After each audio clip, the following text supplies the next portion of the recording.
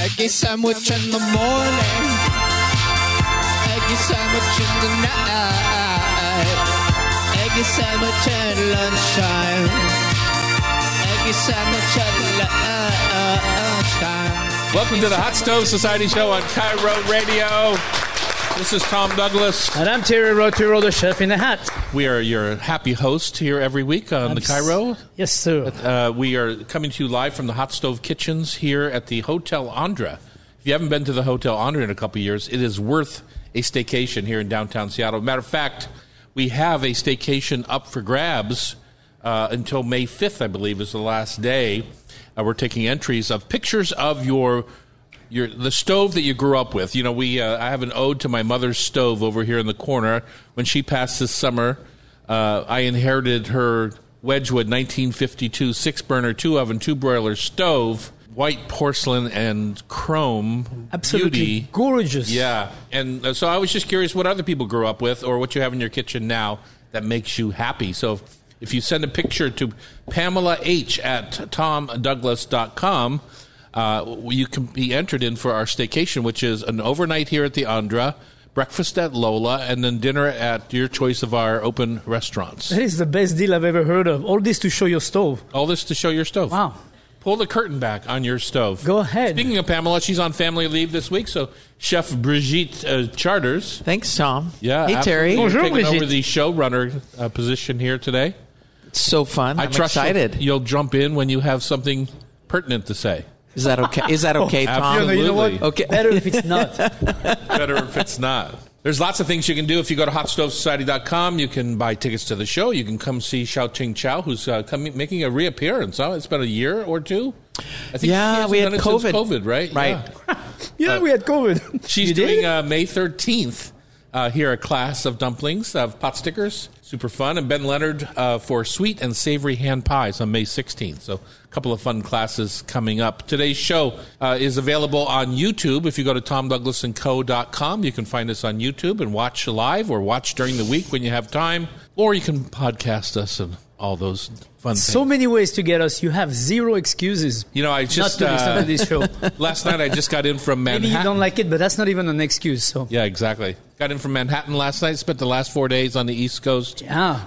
For my sister's, yes, I'm going to say it out loud, 70th birthday. Whoa.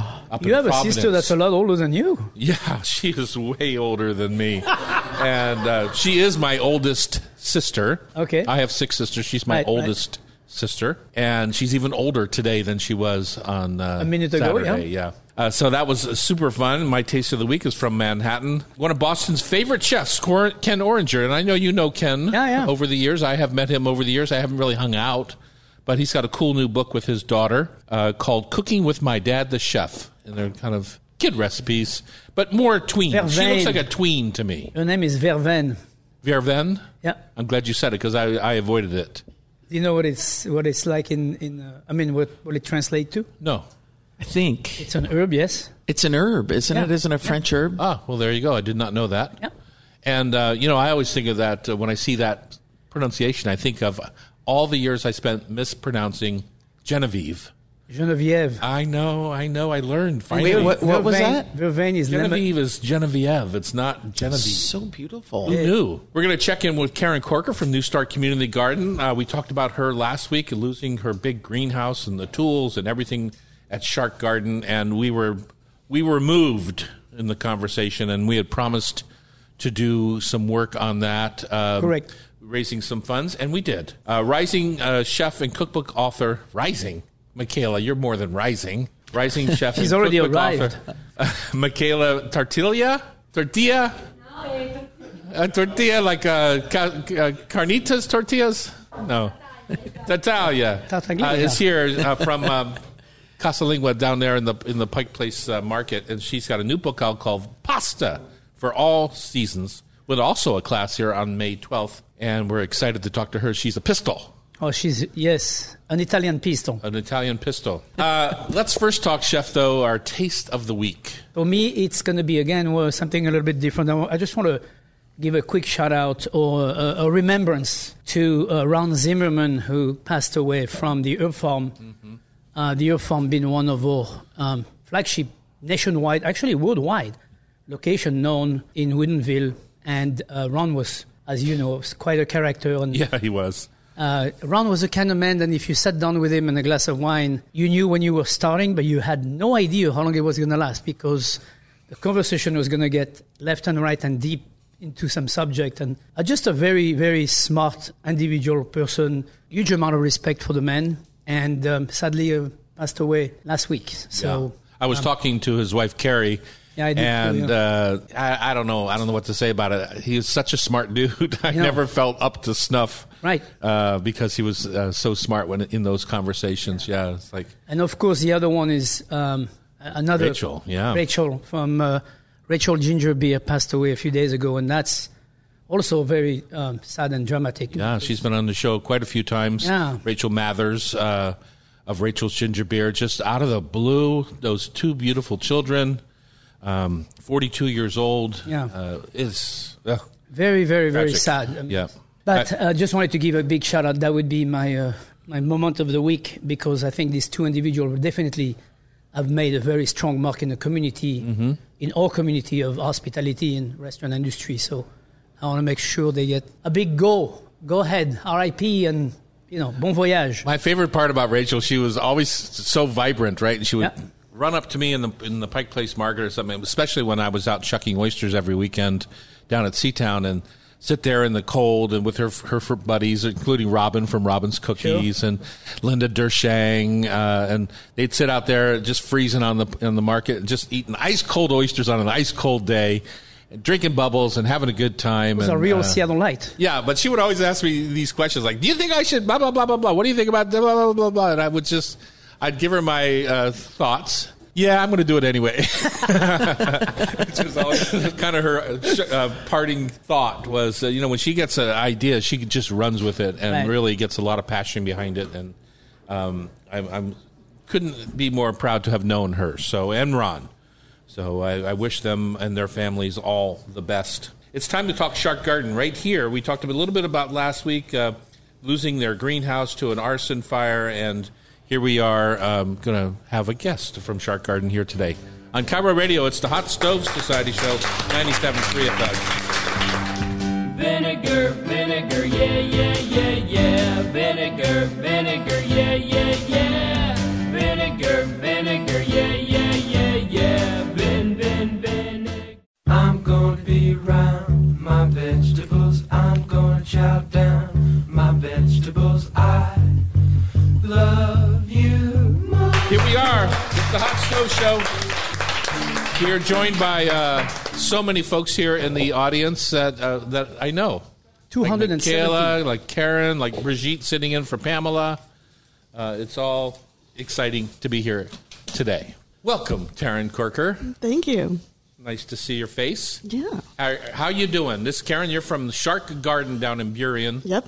And Terry, I'm going to have you just, you're the one who brought Shark Garden to our attention a couple years ago, I think. Yeah. Tell us about Taryn. Well, it's a community garden that Karen is in charge of, and she's a mastermind and as well as a go-getter because she won't give up in front of anything. Mm-hmm. And that's what you need to lead this kind of event. But very successful. I mean, I've seen it grow tremendously just in the last couple of years alone. And Taryn is just... She keeps getting volunteers. She keeps getting grants. She keeps pushing, as we call it, and absolutely fantastic place where volunteers can go. You can actually get your own plot, $10-15, right? You can get your own plot and go and plant your own garden and help in the community garden as well. The other part that's really cool is it's right next to a high school, right? Yeah. Right next to a high school where special need kids go in there and they also learn about the dirt and the garden and the gardening. So that to me is very cool because that's one thing in the urban system that is often lacking. It's the touch with the dirt and just learn how things grow and what they look like in the ground. So when you go to the market, you can see, you can look at the differences that you can see in the market. You're going to say, well, when I grow carrots, there is not one single one that's straight. How come they're all straight in this one? Yeah, exactly. Just simple things like that. Yeah. Your carrots come, there is 3 in 1, and they look like they're all together, and you're like, well, that's kind of cool. But they don't do that in the market. Welcome to the show, Taryn, and unfortunately, one of the main reasons we want you to talk about the last week event that happened, the sad event that happened at the Shark Garden. So, yeah, part of what we do in the Shark Garden is we teach organic gardening and increasingly cooking as well with different cultural traditions. We've got guest chefs coming in, teaching classes. And we also have a greenhouse set up where we grow starts for our food bank garden. So part of the way we teach organic gardening is having volunteers grow food for the White Center Food Bank. And each year we grow 2,000 to 3,000 pounds of organic produce for them. And it's all culturally relevant crops for the folks that are going to the food bank. Right. And that food bank serves over 70,000 people a year. So all those people will have access now to these culturally relevant crops. We grow really unusual things that they can't get from the big distributors. Uh-huh. So we grow some of the cool Asian greens and like bitter melons and some really fun stuff. Increasingly, we're growing African crops, so we're experimenting with okras and squashes and just different herbs, which is really it's more than one visit to the Shark Garden because you're going to see a lot of new things the first time you go. Uh-huh. So you're going to need to go back and really learn about those. Especially, I was very impressed with the Asian greens. I mean, you have like some really cool. Weird stuff I've never even heard of, and that's... Yeah, we like to have weird stuff to get people interested in gardens and plants. We have basically a community pea patch system, and then the school garden where the at-risk youths work out there, and then a botanical garden that wraps around the outside edge, and that's all focused on edible landscaping plants. Awesome. So we've got over 100 types of berries, so we do little berry tasting tours and stuff, and then over 50 types of fruit, herb gardens. We've got specialty gardens. We added a grain garden last year, so it shows all different staple crops. Wow. We had 10 crops of different grains from around the world, so people from the city could see what those look like. So a lot of people just don't get to see those in urban life. Yeah. So we had quinoa from South America. We had millet and sorghum from Africa. We had buckwheat from Japan. We grew as much, wheat as it would take to make one loaf of bread, so people can get a visual aid for that, which a lot of people just are disconnected from. And what is that? It's about 24 square feet, it turns out. To make a loaf of bread. Wow. Interesting? Yeah, so we like to just sort of create these teaching gardens, and we're having 30 to 40 free classes for the public this summer, learning about all these different topics from herbal medicine to foraging to... we're having folks come in and teach like Mexican salsas classes, all kinds of fun stuff. Well, that must be one of the most diverse neighborhoods, I would think, in the Seattle area. Absolutely. Yeah. We're about 85 to 90% families of color who engage with us, as well as the kids. And we had all these vegetable starts and everything lined up in this greenhouse, ready to plant in the food bank garden. And unfortunately, last week it got burned down. Yeah. So it's tragic. We've had a huge outpouring of support from not only you two, but the community to really sort of gather around the garden and rebuild. And so we're really excited that we'll be able to rebuild the greenhouse and restock it with all the tools and everything that was lost. Right. We had some rare seeds in there that we had collected from around the world for these cultural crops. So we're trying to replace those now. And have you had any nurseries or anybody step up to offer starts? We have, yeah. We're having a little plant sale this weekend on Saturday and a bake sale just because people wanted to help. So we're having actually Eden Hill Restaurant. Their chefs are donating a bunch of jams and jellies that they made from the berries from the garden. We had a bunch of berries in the freezer from last season.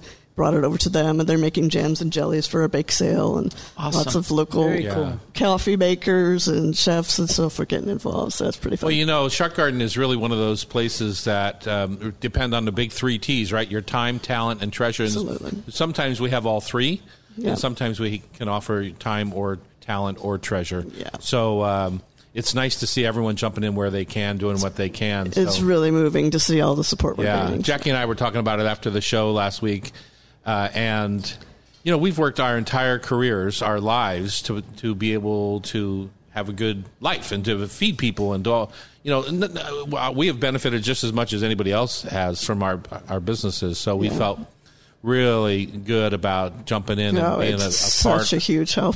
Being a part of the revival of that greenhouse. It was. It's going to be really nice. Can people still go on to that GoFundMe page? Yeah, we still have a GoFundMe page. If you look on GoFundMe, it's under the Shark Garden Greenhouse Restoration Fund. We're going to keep that up for a couple more weeks, and we're looking at options for greenhouses now, and I'll definitely invite you guys to a ribbon cutting when we get the new one up.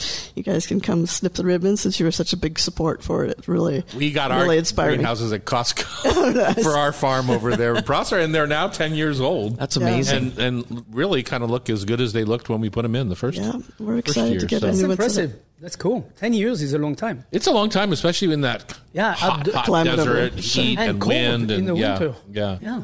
I know, it turns out it was probably arson or something like that. Have you mentally recovered from, all that? Because It's an emotional roller when you put coaster. your heart and soul into something like emotional roller that. coaster. It really Yeah. has been a roller coaster because we were so devastated at first, but then to see the outpouring of support has been really moving for us, and we've gathered a lot of new friends as a result, and so that's been really cool to see. The community gather around a place that's Right. in an underserved neighborhood, and we're doing great work, but not everybody knows we're there. So people can check us out, sharkgarden.org as well, and we're on social media. They can follow along on Instagram. We're at Shark Garden Burien. We do a lot on there to also do sort of online education. So, and when was this? When was your little festa this weekend? This Saturday, April 29th from noon to 3. People could swing by. Noon to We've 3, got a bunch great. of all kinds of things donated to the sale, including garden art. A couple nurseries are bringing plants and baked goods and fun stuff. So, Sounds like a yearly party. yeah, well, I hope so. Yeah, Of course it is. Sad, sad that it happened. Congratulations for landing on your feet and trying to Thank you get so things much, yeah. working again. And mid-spring, that's a tough time because I if it's anything like our garden, we start the seedlings in January, February in the greenhouse. Yeah, we've been working on it for months, and I'm it was sure they just were full. gutting. I have mentally turned my head to love dandelion, gorgeous flowers. Yeah. Because, my God, they're winning my lawn, that's for sure. Go to sharkgarden.org and you can find out more. We're going to welcome Ken Oringer here into the kitchen. New book called Cooking with My Dad, the Chef. Verven, his daughter, Verven Oringer. I don't know if she's going to be on the call or not, but we're going to zoom him in all the way from Boston, which I was just in 2 days ago. On Cairo Radio, it's the Hot Stove Society Show, 97.3 FM. That's some guten vegetables. Now if you're feeling kinda low about the dues you've been paying, future's coming much too soon. And you wanna run, but somehow you just keep on staying. Can't decide on which way to go. Yeah, I understand about We're back in the Hot Stove Kitchen on Cairo Radio. I'm Tom Douglas. And I'm Terry Rocky Road, the chef in a hat. Terry, once again, just by the way, I was when I was heading back towards Boston this last week, I went by Lulu again, and it wasn't open yet. Just saying. I tried to go. Well, you're- tried to support you in your You're a retirement. late traveler, that's why. I'm an early traveler. Well, early. Well, We're inviting Ken Oringer into the kitchen here at the Hot Stove. He's got a new book out called Cooking with My Dad, the Chef, and his daughter is Verven. Verven Oringer. And Tom has a hard time with that name. I was telling Terry, I said Genevieve my whole life until I realized about 2 years ago that it was Genevieve. Till I said Genevieve, yeah. Yeah, exactly. So. Ken, you are the king of Boston in the restaurant scene, and there's so much to talk about since I haven't been to Boston almost in 10 years. I was on the train in Boston for about 10 minutes at Logan this last week, but headed right down to Providence. But Ken, tell us about what's going on in the Boston restaurant scene and what you're doing and why people should get their butts there, because it's a beautiful city. Thank you so much for having me, guys. There's actually a ton happening. Very lucky to call Boston my home. It's a really young city. With all the universities, between Harvard, MIT, Boston College, Boston University, there's like 8 or so smaller schools right in downtown Boston. So it's a really young, thriving city that everybody wants to just be out. And then we have a huge biotech headquarters, probably the biggest in the United States. So the city just keeps sprawling and sprawling. They just put in 2 brand new Amazon buildings right in this new neighborhood called the Seaport. Which are each probably about, 20 or 30 stories high. So it's just people just keep flocking here because they love the ocean. You guys know. Yeah. People love the ocean. They love just being in cities where there's young people, especially these recent college grads, to be able to stay here and to be able to have a good career and to be able to breathe some clean air and not live the huge city life.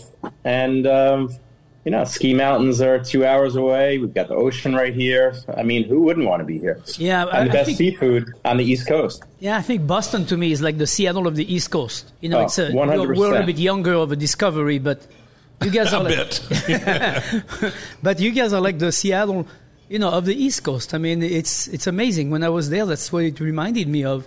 Because like you said, the ocean is right there, and the mountains are not far, and it does have that a bit of a, urban mixed country kind of feeling. So it's really cool. Oh, 100%. It definitely doesn't feel like a city. It feels still like a small town. And, there's a downtown, but even with people working remotely in some of these offices, the downtown is not that big where it would cause any issues. So now they've learned to repurpose a lot of the buildings downtown. And, unlike San Francisco's of the world or New York's where they're still having a hard time figuring out what to do, it still hasn't affected Boston at all. Yeah, Seattle. You can add Seattle to that. Yeah. So now we've interested people in going to Boston. You've got restaurants there. What do we got going on these days?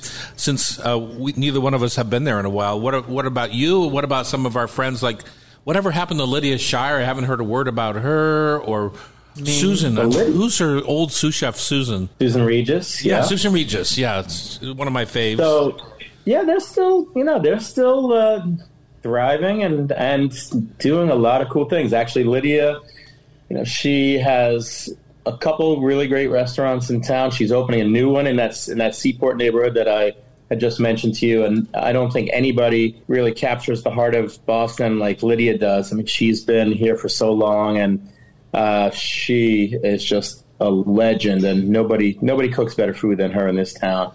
But there's also some incredible young, talented chefs that have opened up little restaurants that are happening in a lot of cities, just in really cool neighborhoods and bringing a lot of diversity and really unique voices to the culinary scene. So it's not all big restaurant groups or bigger established chefs. There's lots of really tiny independent restaurants. Even with the James Beard nominations, there's one woman who has a restaurant right across the street from Toro, and it's called Yunnan Kitchen. And this restaurant is probably like 30 seats, and I go there fairly often, being that it's right in my neighborhood. Mm-hmm. And it's just so cool to see restaurants like this recognized, because it's very, very unique style of Chinese food with a lot of things that I've never seen in my life. And there's dozens and dozens of these restaurants sprinkled all over the city that of different ethnic cuisines that are really telling some incredible stories. No, it's kind of like Seattle that way. I mean, yeah. we have the same issue here. It's not an issue. It's a great thing to have. But the diversity of ethnicity is fabulous. Mm-hmm. And you mentioned Toro. What's going on there these days? It's been a long time since I've eaten at Toro.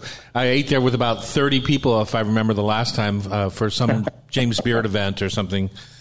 Yeah, me too. It's still kicking. I mean, we're going on 18 years, and you guys have had the luxury of having some restaurants around for a long time, and it's just some amazing people that just keep it running. And it's a neighborhood restaurant deep down to its bones. And if you have a neighborhood restaurant and you treat people well, there's no reason, as long as you have the cooperation of a good landlord, there's no reason why restaurants can't stay around for a long time. Right. It's true. It never occurred to me that I was going to have restaurants that were 30 years old. When I started, it never, ever occurred to me. So it's kind of crazy. All right, you've got this new book out, Cooking with My Dad, the Chef, 70-plus, kid-tested, kid-approved. I guess that's the most important part. And gluten-free recipes for young chefs by you and your daughter, Verven Oringer. Did I say it correctly that time, well Chef? Said, Tom. Well said. And tell us how this book got started, and it sounds like maybe there's some gluten-free issues in your household. Yeah, so this book came about just in the early part of the pandemic. My daughter, who you guys know. I mean, she grew up in the restaurant industry. She grew up. Her first steps were at Copa, one of our restaurants. You know, she would eat into all the restaurants that I'd be working in on a nightly basis when I couldn't come home to cook. You know, I mean, there's one thing: restaurant kids really learn to love food at a young age. And we even lived in Paris for about 9 months just prior to the pandemic. I went back and forth to kind of run the restaurants, but my wife and kids stayed there. My kids went to all French school, and we were on quest to go have the best, pain au chocolat, the best baguette, the best everything under the sun. And of course, just shortly after we came back, my daughter wasn't feeling well. We couldn't quite figure out what was going on. Through a lot of tests for about 6 months, they found her to have celiac disease after loving all those croissants and baguettes for so long. So I kind of took it as a challenge. I mean, she was like 10 at the time, to tell her, say, every food that you've ever loved, I will help figure it out so you'll never miss it. And I spent hours and hours and hours and hours in the kitchen every day trying to create everything from sourdough bread to pain au chocolat to gougère to you name it. Yeah, all the stuff you're not Asian supposed to. seafood. All the stuff you're not supposed to have if you have celiac disease. So celiac disease means that you can't have gluten, right? And so there's no flour, no buckwheat, or not buckwheat, no barley, no flour. Those are no rye. So those are pretty much the big ones. Well, one thing, going back for 1 second, one thing you said about growing up eating in the restaurants is that I know my daughter went on to become an attorney because she was convinced she didn't want to be in the restaurant business, but she really missed the socialization of restaurants in her new jobs. And that's another thing that kids pick up when they're in the restaurants. They miss the camaraderie and the excitement and the showtime and all the things that come with the restaurant business. Yeah. Well, nobody knows showtime more than Thierry, but, it's definitely a fun part to have your kids really see us making people so happy through our food. Yeah, exactly.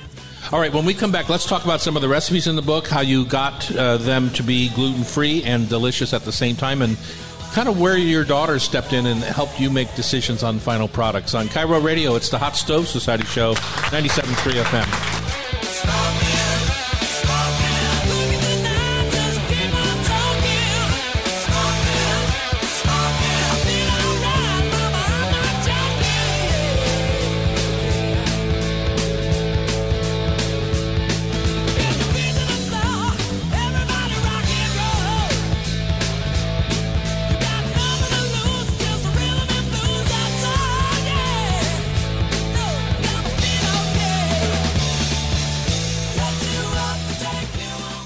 Is everybody ready now?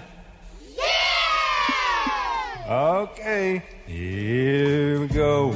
Singing in the kitchen, all together now. Singing in the kitchen, everybody. Singing in the kitchen, banging on the pots and pans. All right, here we are, hot stove time. Thanks for joining us in your kitchen, in your garden, in your car, wherever you happen to be. We appreciate that you have dropped in with us here. And stay at the with Hot us. Stove Kitchen. Ken Oringer is our guest, James Beard Award-winning chef out of Boston. He's got a new book out called Cooking with My Dad, the Chef. 70-plus, kid-tested and kid-approved, even more importantly, gluten-free recipes for young chefs.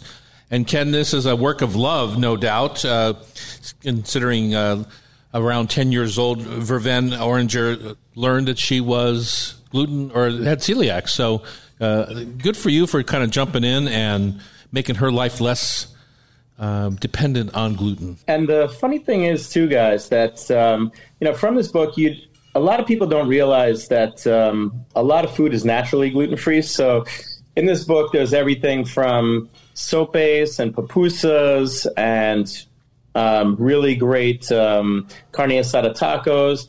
There's lots of Southeast Asian food with different types of rice noodles, and there's paella. There's miso mushroom risotto.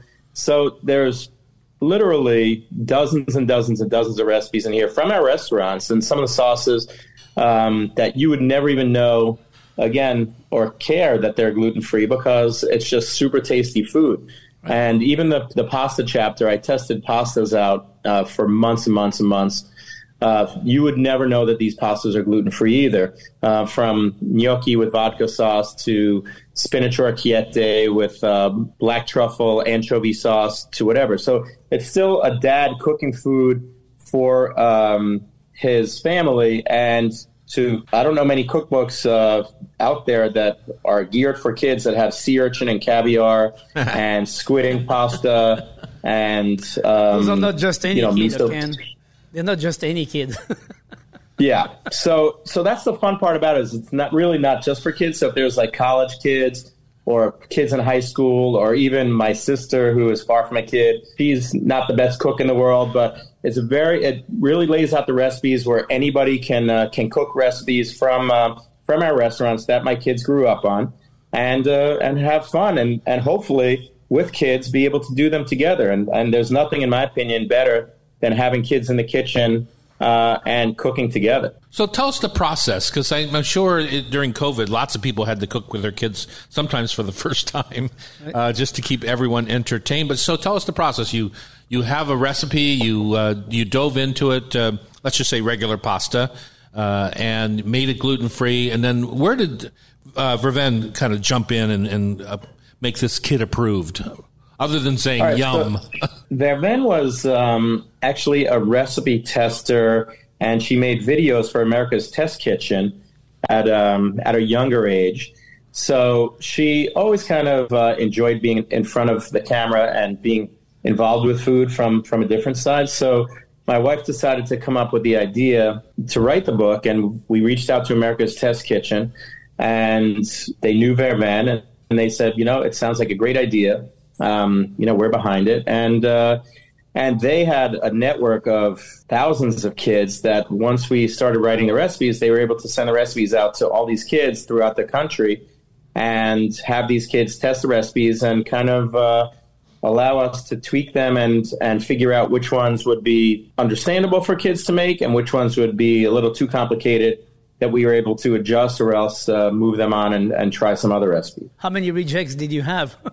Oh, there was definitely a couple dozen rejects. I mean, there's no doubt about it. But oddly enough, again, some of the ones that made the cut, and again, like the pasta with squid ink sauce, I mean, you would never think that kids by the dozens would really enjoy this. But I think, and there's even how to open oysters, for instance. How many kid books teach you how to open oysters? And I think it's something a lot of parents are so intimidated by having oysters at home, for instance, and even with you guys and amazing oyster country as we are, I think every kid should know how to open up oysters, and every family at home should be having oysters because we have some of the best oysters in the world in our backyards, and why wouldn't you do that? And my kids have always loved oysters, so why not show them how to open oysters and not be intimidated by it?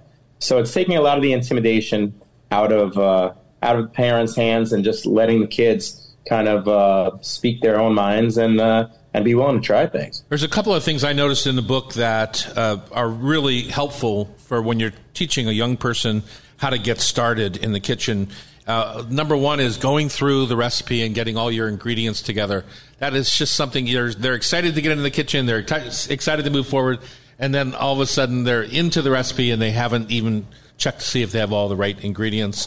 Gather the equipment. That sounds like my garde-manger station at my restaurant. Exactly. Yeah, cooks still do that. Yeah. But it's very distinct in your book because now you can start cooking. Yeah. I mean, we all know mise en place is everything. And to be able to be organized, especially for kids, it takes the stress out of it. And there's no better way to cook from a recipe. One of the things I struggled with Loretta when we were in the kitchen together is she always wanted to adjust a recipe. How did you keep Vervain from saying, well, let's just try this, or did you? I tried. I mean, a lot of these dishes changed maybe 2 or 3 times because she would be like, let's try this. Or even we have a cacao recipe for an old French cake recipe that's been in my wife's family for generations, untouched, that Vervain, of course, had to touch it. So we put it in the book. It's called cacao with, I think, with chocolate ganache and escalade pepper or something like that. I can't remember what it's called in the book, but this was a recipe that was in generations of our family, and my daughter changed it completely, and it's really kind of fun. Well, don't lose the old one. That's important. Oh, never. Come on, Terry. You know, cacao, there's nothing better than the original. That's right. The other thing I love is when you were in Paris, you said you were there for 9 months, but she talked about being sick of a little bit of French food and going out for Vietnamese food. And boy, even after 5 days, I feel that way sometimes when I'm in Paris. It's funny. This is 100%. very American It is. to go anywhere on the planet and go, I'm tired of this food. It's like, well, what the hell you go to Thailand for? You go to Thailand to eat French food? No. But, because in most other country, you don't have the diversity than we have here. Right. And the capabilities than we have here. And that's why you don't, in most countries, you have the food of the country. I get it, Chef. I'm not arguing with you. I'm just I know, but saying. it's just like, come on. I felt a kinship with Viven's thoughts on that. And Tom, I do too. But, after a while, Terry, not all of us were blessed with your figure. Some His of us mama. can't be eating foie gras and frites and steak au poivre every night. We need to be having, some Vietnamese food that's a little bit lighter and cleaner and, not as heavy. Well, it's a fun read. Even if never were to do a recipe, it's a good read, and it's also a good way to connect to your kids when you can get in the kitchen together and cook. That's right. The book is called Cooking with My Dad, the Chef. His name is Ken Oringer, and it's 70-plus kid-tested, kid-approved, gluten-free recipes for young chefs. Congratulations. Congrats. It's quite a fun book. Thank you so much, guys. Really appreciate it, and it's so nice to see you and hear your voices. Really miss you guys. Likewise. Absolutely. We'll make a trip to Boston soon. For more than 10 minutes. I know, for more than 10 minutes, exactly. When we come back, we have a full more hour of Hot Stove Society show kitchen, including Michela Tartaglia. I got 2 thumbs up on that one.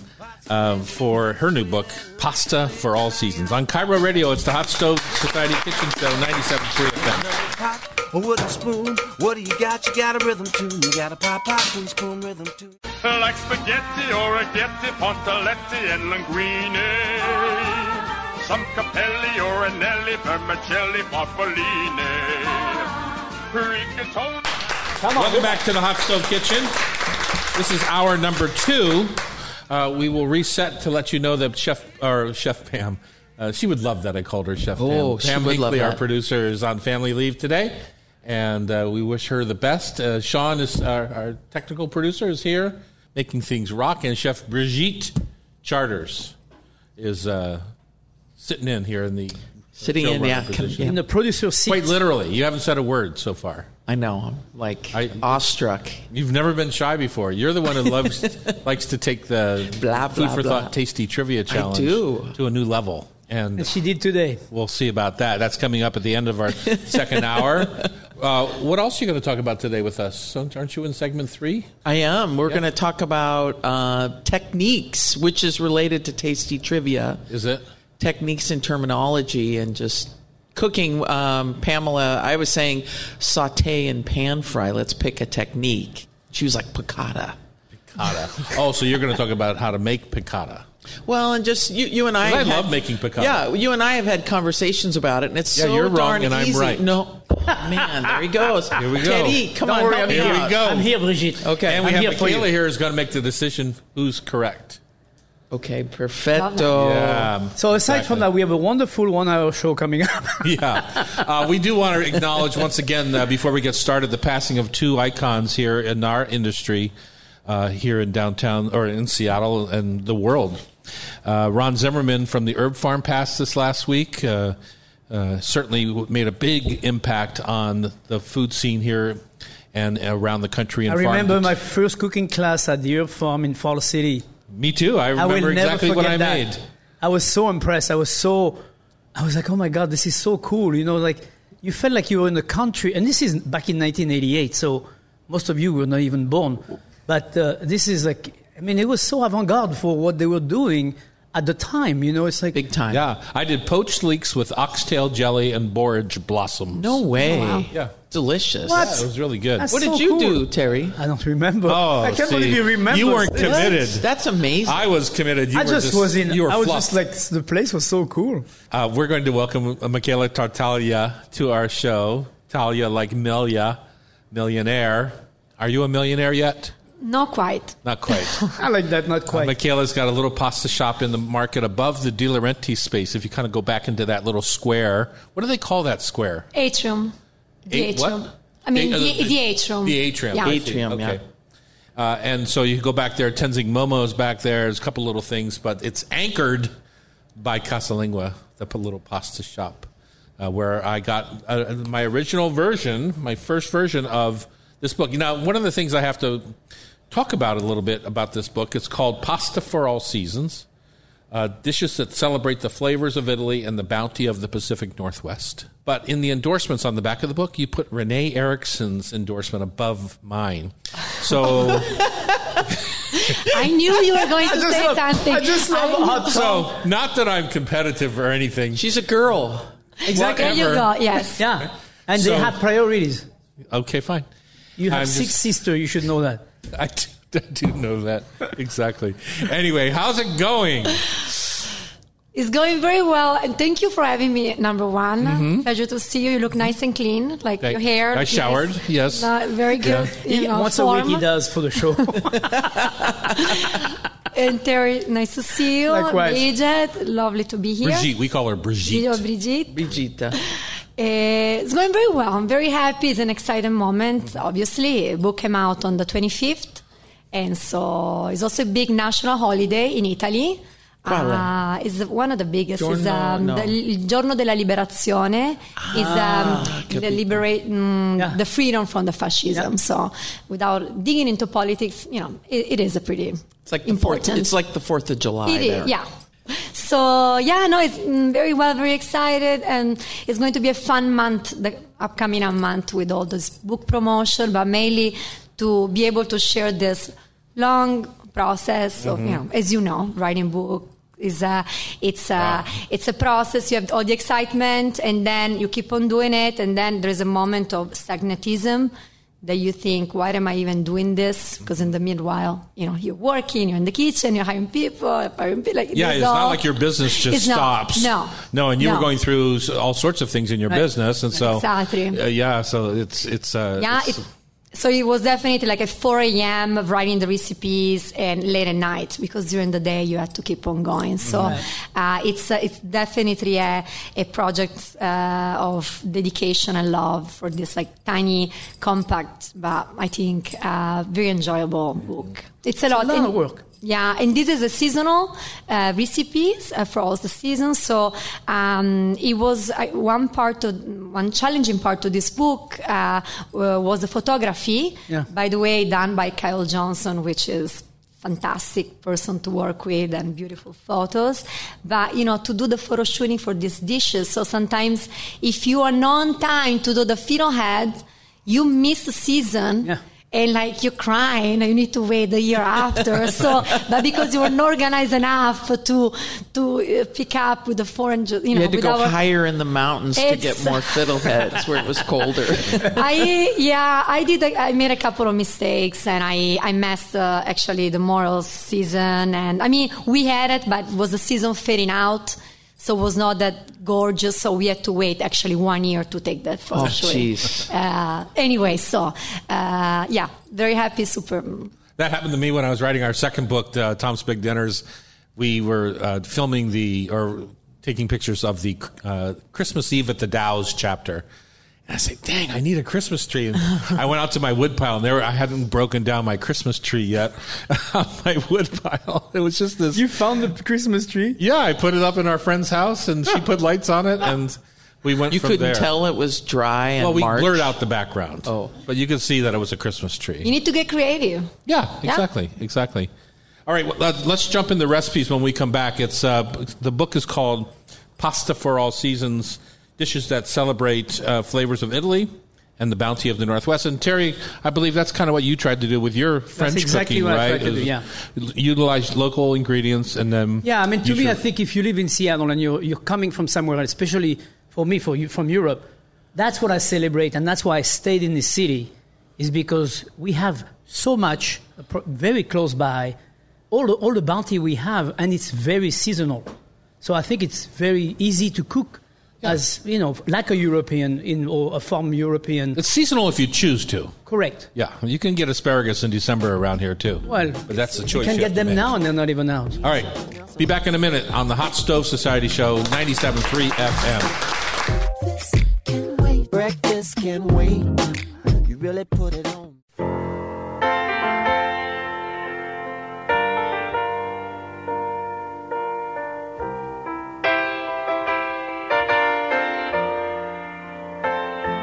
Welcome back to the Hot Stove Society Show on Cairo Radio. Michela is here from Casalinga, the pasta shop in the Pike Place Market, right above Di Laurenti's in the atrium there by Tingzing Momo. Michela, we heard a little bit about your history, but we want to hear more. Tell us about when you came to Seattle, a little bit about what inspired these recipes, what ingredients that... made you write? I mean, you only have this is a small book. You only have a certain amount of recipes. What made the cut here? Right. Okay. So let's say that for the story why I'm here, we need at least a couple of bottles of wine. Oh, really? And it's tea What was his time name? and coffee time. So What was his name? Let's say it's a long story and it's like very good, and the most important thing is that I'm here right now. Yes. So yes. And you have lovely children. Yes, I have Viola Rosa, 13 years old, and Eva Luna, she's 8. Super happy. So I came here in 2006, November, the best time to arrive in Seattle. Didn't stop raining for 10 days. I was crying a lot. And came for a sabbatical year and then up staying for until now. The books in this recipe, to answer your last questions, are 50 recipes, for the season. So, 8, 6, 24, how many now? 12 for each 36. season. Yeah, 38, is that right? And then 2, lasagna. 3 is 36. But 4 seasons we have. Oh, 48. Yeah.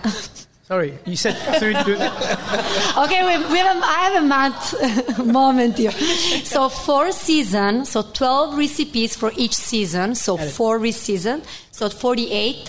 And the book ends with pasta al pomodoro, because I think everybody deserves to have another pomodoro recipe. There are already 1,000, so there is never one more is always good. And then lasagna casalinga, which is our signature lasagna, which is lasagna alla boscaiola.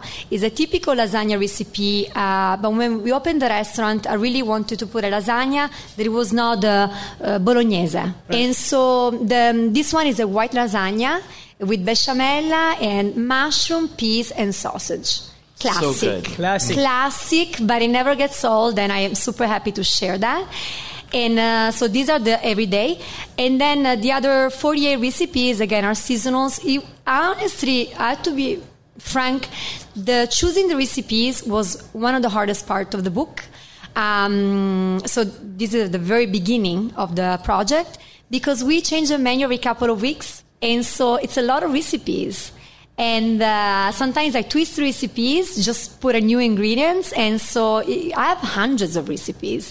So picking up 48 was super hard. Do you write them down? Oh, God, Do you have no. like a binder? Oh, you don't? So now I do. So I had to tell you this, Bridget. When I wrote recipes, actually, was a very liberating moment, also for the team. Because yes, we finally have, because we have guidance, obviously, but sometimes things change a little bit. And it's very hard for them. And I apologize to them that I'm always not super organized. So now I am, because we have the book.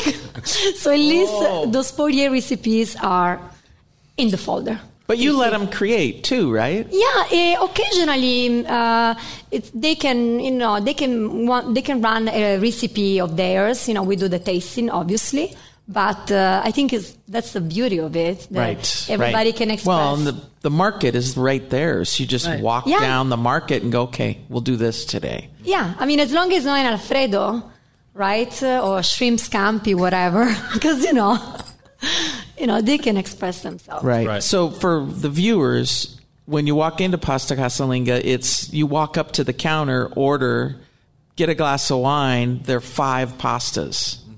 That's it. Well, there's 48 in this book. I know, but they're just 5. So when people go, just walk up. You stand in line like you're going to get a coffee or a croissant, but you get an amazing plate of pasta. So in your book, it is broken into seasons, and right now, one of my favorite things is the pea shoots, the tender little pea shoots and pea vines that are coming up with the spring peas. And you make a little pesto out of that.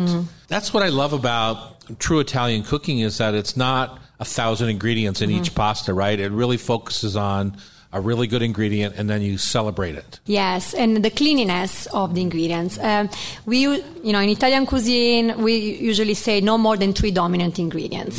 So once you put the pea shoot, once you put the olive oil, it's dominant.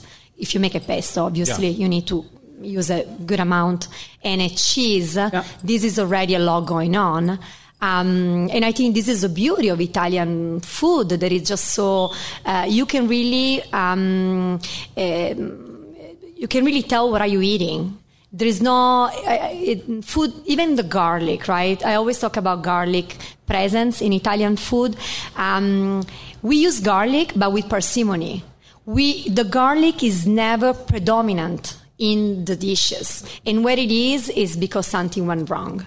It's like the umami of Asian food. Yeah, I mean, I think it's an ingredient that you always know it's there, but you don't ever feel like that's the only thing that's there, or it's not dominant, like you said. Yeah, we call, his nickname of the garlic is Il Re della Cucina, the king of the kitchen, for a reason, because we use it a lot, but without too much. So when you have like Italian food with lots of garlic, very likely is not Italian. Right. Anyway, going back to that, super fun, and also super fun to use pea shoot.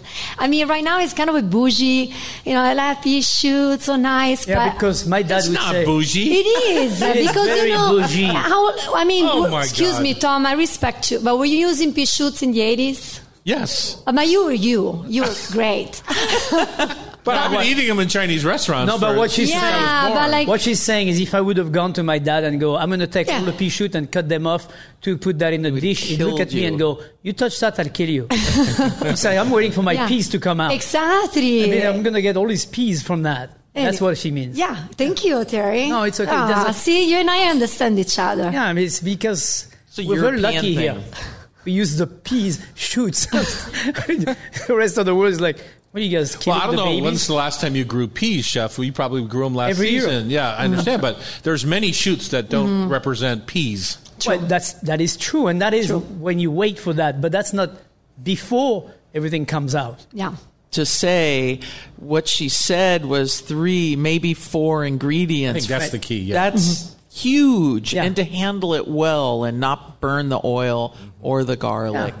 Yeah. Be respectful of the ingredient itself. Yeah. And if you're making homemade pasta, you have a machine that you can use, but also it's such a lovely chore to make pasta. People get scared of it, but it's so simple and lovely. It's actually simple. Is there a key to making homemade pasta that makes yours as good or better than anybody else's? Well, I mean, there is no better. Yes, there is better. Yes, there is better. Let's be honest. The book starts with a pasta primer section, very tiny, that it really gives you a little bit of guidance about how to make handmade pasta, either with egg or without eggs. So pretty straightforward. I always say you don't need a master in culinary arts to make handmade pasta. It's all about, ingredients, obviously, but also technique. But everybody can make pasta. There is no yeast involved. It's definitely easier than make pizza or bread. So everybody should try at least one time in their life to make their pasta. So fun. It's fun, and it's it's a community. Ultimately, water, flour, and salt, and you have It's pasta dough. I mean, yeah, it's ready. And It's one of the ready. hand rollers for pasta is only $25-$35. It's a little bit more. I mean, not your they're- price. They give you discount. they're like obviously, to 75 you. now, Tom. Or if Garage you have a sale. KitchenAid, Normal people if like you have a us. KitchenAid, they're $120 for a great little pasta roller, right? Yeah. You love that. 95 for the single Yeah, plain one. Exactly. So Yeah, but the Marcato, Atlas, those are like very Italian, made in Italy, beautiful machine. They last forever. they come in a dozen different colors. Yeah, very sexy, and everybody should get one for Christmas. There you go. I agree. Congratulations on the Michela book, Michela. Tartaglia has Thank been you. our guest of Pasta Casalinga. The book is called Pasta for All Seasons. And I would really suggest you get it and then read the endorsement on the back that I wrote because it's very, The one very from Oh, the I one. think we need to Tom, read that Tom, for everybody. The one from Rene or the yeah. one? Will you stay with us? Because Bridget's going to try and argue with me about piccata on the next segment. Yeah, I cannot wait. I'm right here. Okay. And then you're going to play some trivia with us? Why not? Oh, why not? All right. Girls against the boys. On the Cairo station here in Seattle, this is the Hot Stove Society radio show, 97.3 FM. Keep it in your pantry. Keep it in your pantry. I want some pizza, coconut ice cream, popcorn, cotton candy, marshmallows, and chicken, peanuts, whoopie, silvery pies, candy, apples, turkeys, frosted flakes, and donuts, french fries, and some chocolate cake with mustard, cookies, avocados, pancakes, pineapples, and supreme on some ramen. That's not all I could. And we're back. It's the Hot Stove Kitchen. Michela's going to sit in this chair while Bridget and I have it out a bit about piccata. And Chef Bridget is sitting in for Pamela today, and which is nice. I mean, normally with Pamela, we have to talk vegetarian or we have to talk Vegetables. hippie food. And the fact she doesn't like Oh, Swiss yeah. chard. The fact that she doesn't like Swiss chard is unbelievable to me. But anyway, Brigitte, you like everything. You have, and for people that don't know, Bridget is in charge of the stages at Aspen Wine and Food Festival, South Beach. I was at New York. Saw you at Pebble Beach one year. Yeah, I did Pebble Beach one year. Yeah. I'm kind of phasing out, Really? It's been like what, 15, 20 years? 20 Oh my God. years, yeah. Wow. It's been fun. I've met a ton of celebrity chefs. And You're also a presenter here and one of the chefs at the Hot Stove Society. She gives a mean class. She taught youngsters at the Art Institute for 21 years, and so she doesn't put up with any guff here in the kitchen. I don't Nope. care how old you are. it's all about technique, If right? you, Yeah. if you can teach teenager, you can do pretty much anything else in life. Well, yeah. She has a Remains to teenager, be- so we'll have to have this Yeah, it's conversation. Yeah. Okay, Bridget, you are going to talk a little bit about some Italian techniques because you spent some time in Italy. Well, they're just cooking techniques, so it pertains to all of us. But Pamela was saying, what should we talk about? And I was saying, man, I get asked, I can't tell you how many times in class I say, look, if you're trying to hot saute something and you're trying to sear it, the pan needs to be completely empty. Get a good stainless steel pan. The pan needs to be empty. You need to put it on the burner, turn the heat on low while you go gather your ingredients, and then you come back and you've got a nice piping hot saute pan that you add a teaspoon of oil or maybe a little bit of butter, and you sear that item you're going to cook, whether it's a piece of fish, it's a steak, it's a thin piece of meat, a piccata. Did you ever turn up the heat? It's still on low. Well, once it's on low, then you crank the heat to high. Okay. You never mentioned that. Sorry. part. Yeah. Sorry, listeners. You crank the heat to high so that you don't want it smoking hot because the oil's going to immediately burn. So it's just understanding, and you're going to have to practice, Practice with water. It's easier. You just take a little drop of water and just drop it in your pan. With the oil? No, before you put anything in the pan. Because it spits. That's a good point. That's a good little tip. Yeah, and you see the bubbles, how they move around the pan. If they're sliding really fast and it disappears, your pan is hot. Right. And so I tell people, because we'll teach classes here where they have to saute. And it happened last night. We had a gnocchi class last night, and we taught them brown butter. And there was one pan back there. Sean was back there with them. And whew, the flames. It was like, ooh, that pan was a little too hot. They were like, it was a little burnt. If your So pan, new pan, new butter. Yeah, my advice is if your pan is too hot, don't start with butter. Start with oil or start with fat, which is the best thing you can have. That little chicken fat or pork fat you have on the side of your stove. Use a little bit of that, put it in the bottom of the pan, and don't cool off the pan, because that's a mistake to make. You have to wait another 20 minutes. So just keep your pan hot, but just don't drop the butter in there right away, because it will burn instantly. Right. And so whatever you're searing, if it's a steak, you're making... No, let's go to piccata. That's We'll gonna do- be our, yeah, let's piccata. do piccata right now on the air. Absolutely. Michela's here to just call BS if you're... So piccata can be anything. It can be veal, it can be chicken, it can be salmon. Piccata is the style. In that's the sauce that goes on top of that item once you've seared it. So having seared, so let's say we're making a chicken piccata. You have scallopini of chicken. Correct. Okay. You pound it out. Pound it out. Quarter-inch thick. Yep. And maybe. Just eighth-inch. in a little plastic, whatever, Yeah. or you could just slice it thin. Quarter You inch. season it with a little salt and pepper. Now, Tom and I have argued about whether or not there's flour. This is where you come in, Michela. I don't add flour. I'll do add sprinkle. flour. I flick. I don't drip. She's hedging right but it now. depends what are you making, no? Like So the point of flour, I worked sauté for Carmine down at Il Terrazzo for a year. And can I tell you how many piccatas I made in a night? It doesn't make it right. Yeah. Okay. I'm just saying, for me to pat every single portion of veal completely dry so that I don't have to use flour, so it was tough to get that veal really nice and dry so that I don't need to use flour, because the point of the flour is to wick the moisture off of the meat so that when it hits that hot pan, liquid is the enemy of sauté. For sure. Yeah. Yep. It will burn you. Yeah. Okay, where do you stand on flour? Well, if I make piccata, is a general concept for many, many things. Right. If I make scallopine, like veal scallopine, very simple, and we don't use marsala. We usually make lemon veal scallopine. I use flour, little bit. So, and I do a mix of flour and butter and of oil, lemon, and then to make sure it's hot enough, I drizzle. I sprinkle a little bit of flour inside the pan to see if it's hot, ready. And then I do flipping once. Right. Obviously, I think there's another thing, flipping 300 times. Yeah. And you have a mess. Yeah. And then I splash my, whatever you want to use, marsala or Okay, so lemon. stop Okay. right there. So now, against my better judgment, you've used flour.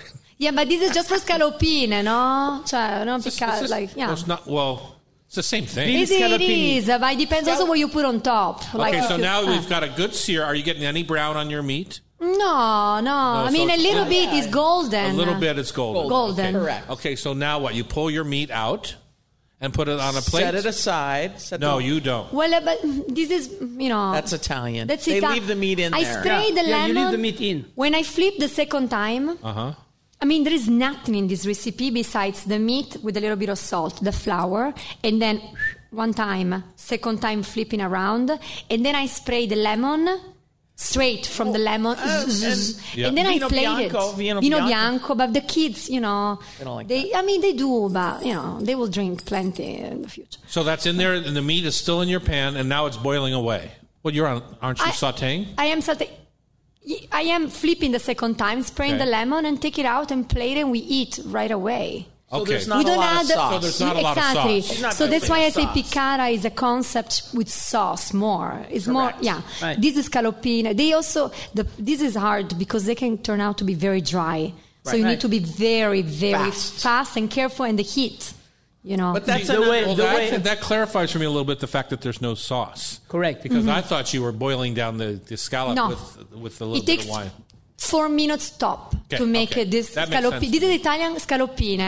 Everyone, when they don't know what to do, they get a piece of pork loin, they cut a little bit, they pound it, and that's what they do. It's the last moment. What do they do? I like the...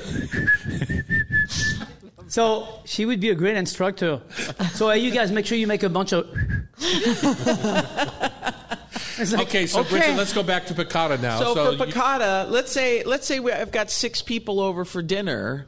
I don't have a pan big enough to hold those 3 little scallopine, for each person. So what I do is do it in batches, and I do quickly. I season the meat quickly. I dust it. I flick flour on the meat to wick some of that moisture, and then I quickly sear it, setting it aside. I do my next do pull it batch. out of the pan. I pull it out of the pan, then drop the heat a touch, my big daub of butter, some fresh extra virgin olive oil, because there's fond capers, chopped parsley. There's a little bit of drippings in the pan. Yeah, right? and you've got that fond in the bottom of the pan. So you've got to drop your heat when you're building your sauce. Yeah. Otherwise, everything's going to burn, and if it's burnt, it's burnt. Burnt is burnt. So you've added your butter and things. You don't deglaze with, say, a white wine. I do. Butter and oil goes in. Then I add my garlic, shallots, capers. That goes in. Saute, saute, saute. I deglaze with the white wine. I hit it with lemon and a little blast of parsley.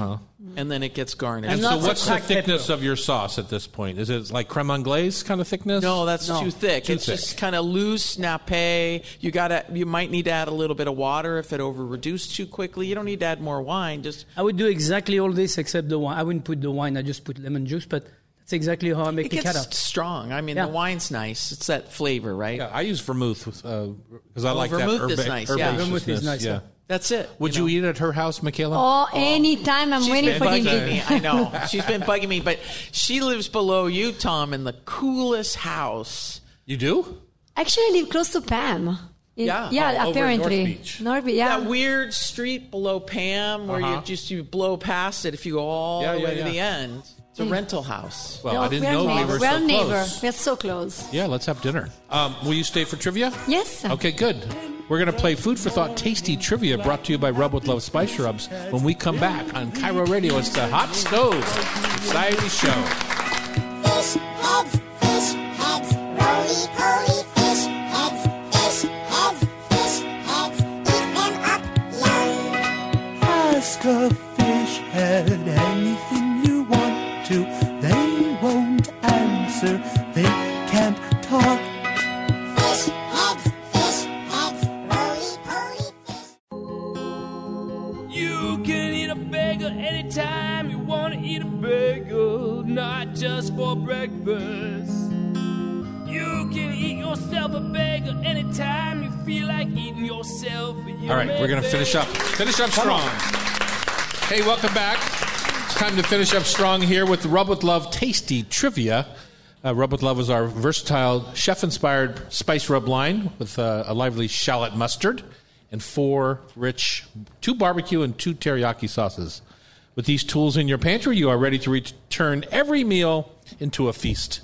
You can find Rub with Love at The Hot Stove Society. You could go find it at the warehouse. You find it at Seatown, Town and Country Markets, down at Seatown. It's all PCC. Even Bartell's carries it. Oh, right. They have those sales, right? Or you can go online, find it online. So there's TomDouglas.com. That's the secret of everything here. Exactly.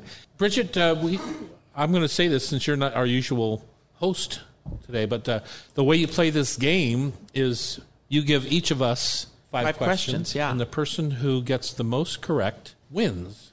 And the guest always, no matter whether she wins or loses, most likely today she's going to lose because she's up against Chef Terry and Tom. Whoa, the mighty duo. This is not a pattern that we're going to use. She gets to pick somebody in our audience to shop in our gift shop after the show for 3. So they don't free win. They don't spice win rubs. 2 free pastas from Pasta Casalinga. She no. lost. They could get if she loses. right.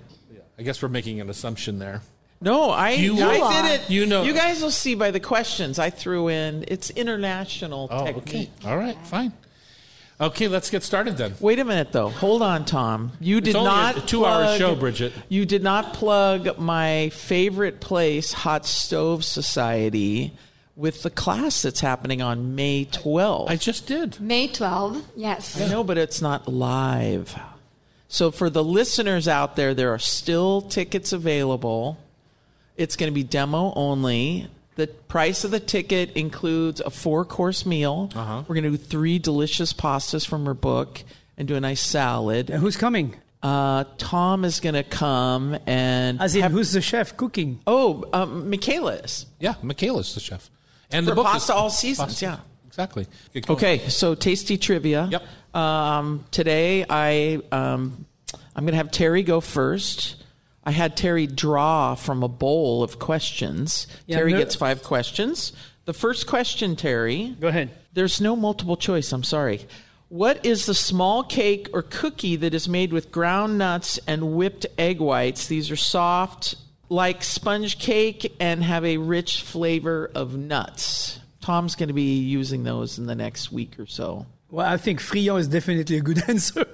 Or financier. I mean, that's the one. Financier, That's, the other one, that's yes. the one I get at Le Panier when I go to Le Panier. They're the best. Yes, correct. All right, the second one. What is the Italian cold salad containing eggplants, celery, tomatoes, raisins, pine nuts, seasoned with vinegar and olive oil? What is the name Michela, of... I'm calling my No, Italian friend. don't answer that, Michela. Why not? It's about winning and losing. But we'll let her answer if you can't. Antipasti. I'm gonna go. Is that your answer, Terry? No, He does not know. Michela, would you like to potentially answer that question? Caponata. Oh, yes. Okay, Terry, here's a good one for you. What is the French or Italian name for the dessert of custard sauce topped with whipped meringue? That would be It's a floating dessert. island. Correct. As But in- what's the French name? Crème anglaise with, it's not called floating island, it's a rocher. In We the call it- French, it's, yeah. And then what's the Italian name? French is il flottant. Yeah. Crème anglaise, I think. Okay, correct. Terry, so that was correct. What is the Italian term for food such as meat, poultry, seafood, or vegetables wrapped around a filling such as cheese or cured meats? What's the Italian term for that little meat? No, I don't know. Go ahead. Involtini. Wow. Okay, what is the French term? Everybody knew that, right? Everybody knew that? Everybody knew that. There What was is one the person that did. French term for gelatinized meat broth? It makes a jelly. A jelly or an aspic. Yeah. Correct. Speaking Nice English job. or French, I I know, get I'm confused. like, come on, guys, I'm making it a little more technical. So I got 3 out of 5. Correct. Good job, Chef. Well, Okay, Michela, Okay. 5 questions. You drew these. What is the French name of the finely ground mixture of generally white pepper, nutmeg, ginger, and cloves used to season vegetables, stews, and meats? There are 4 spices in there. It sounds delicious, very much. Espiste something, yeah. she gets a point. She gets a point. It sounds delicious. Pass it, Terry would have known. Terry, would you like to answer that? No, I don't Quattro want de to. piece. Yeah. Okay, next one. What is the process of inserting strips of fat into meat that doesn't have as much fat to melt and keep the meat from drying out? What is that technical term? Name. No, I know the technical parts, but belly, tummy feeding. Larding. Larding. Yes! Correct. Either larding or barding. Good job. Nice. Okay. Nice. This does not need to be larded. It's already there. Okay, so what is the culinary term for the technical for the fat or oil to return to temperature after you've added some food in? What do they call that? It's kind of like after you have too much to drink the night before. Tom's smiling. Anybody in the audience? Bridget, this is fantastic. Too hard? Yes. This is a culinary school. Pass. So after you have had too much Yeah. to drink the night before, recovery. Oh. It's cute. Recovery or It's- recovery That's super temp. cute. Yep. Yeah. Okay, this is a good one for Come you. on, one. Last Come one. on. What is the Italian? You have 2 more. What? What is the Italian term for a style of cooking stews or meats with pepper, onions, garlic, and tomato from Abruzzo? From Abruzzo. Pepper garlic. Non è peperonata. Say it No, again? but it's meat and stuff. It's braised, and it usually is a hunter. Cacciatora. Ah, From wow, you're so okay. smart. Okay, Cacciatore. what is the Spanish term for that large flat griddle that they cook on? Set it back there. Plancha. Plancha. La plancha. Perfect. Plancha. Nice job. Way to go. Nice. Good job. Okay, Yay. Tom. All right. 3 out of 5. We're All right. Wow. Okay, Tom, what is the name of the curried chicken soup adapted by the British from India? Originally, it was enriched with coconut milk, embellished with almonds and apples. I only know the Thai version, Tum Kha Gai or something like that. Right, but the British... Mulligatawny. Yeah. See, I need... Oh, my God. You got that. That's cool. Okay, Tom. The greased round of paper used to cover meats during the cooking process. There's either in Italian or in French. Terry's smiling. He knows what I'm talking about. The parchment, the greased parchment. Yeah. Cartouche. Bingo. Cartoccio. Okay, you'll get this one. What is the Italian dish made of fontina cheese and cream served over toast? Fonduta. Perfetto. Yeah. Si. Oh, this is a good one. Tom. What were all the others? Name the spices in the 5-spice mix used in Chinese cooking. Do you know them all, Chef? Nope. No, neither do I. I'm going to say fennel, cardamom, cinnamon, star anise. Agreed. Ginger. Yes. Ginger and white pepper. Yeah, there you go. That was 6. One more. What's the name? What's the name of the Brazilian dish very similar to cassoulet, made with black beans, sausage, bacon, ham, various cuts of pork? Delicious. It's Brazilian. Yeah. Starts with an F. Brazilian delicious. Not a clue.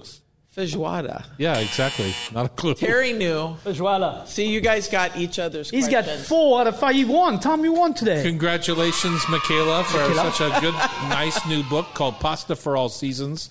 Thanks for sharing that with us.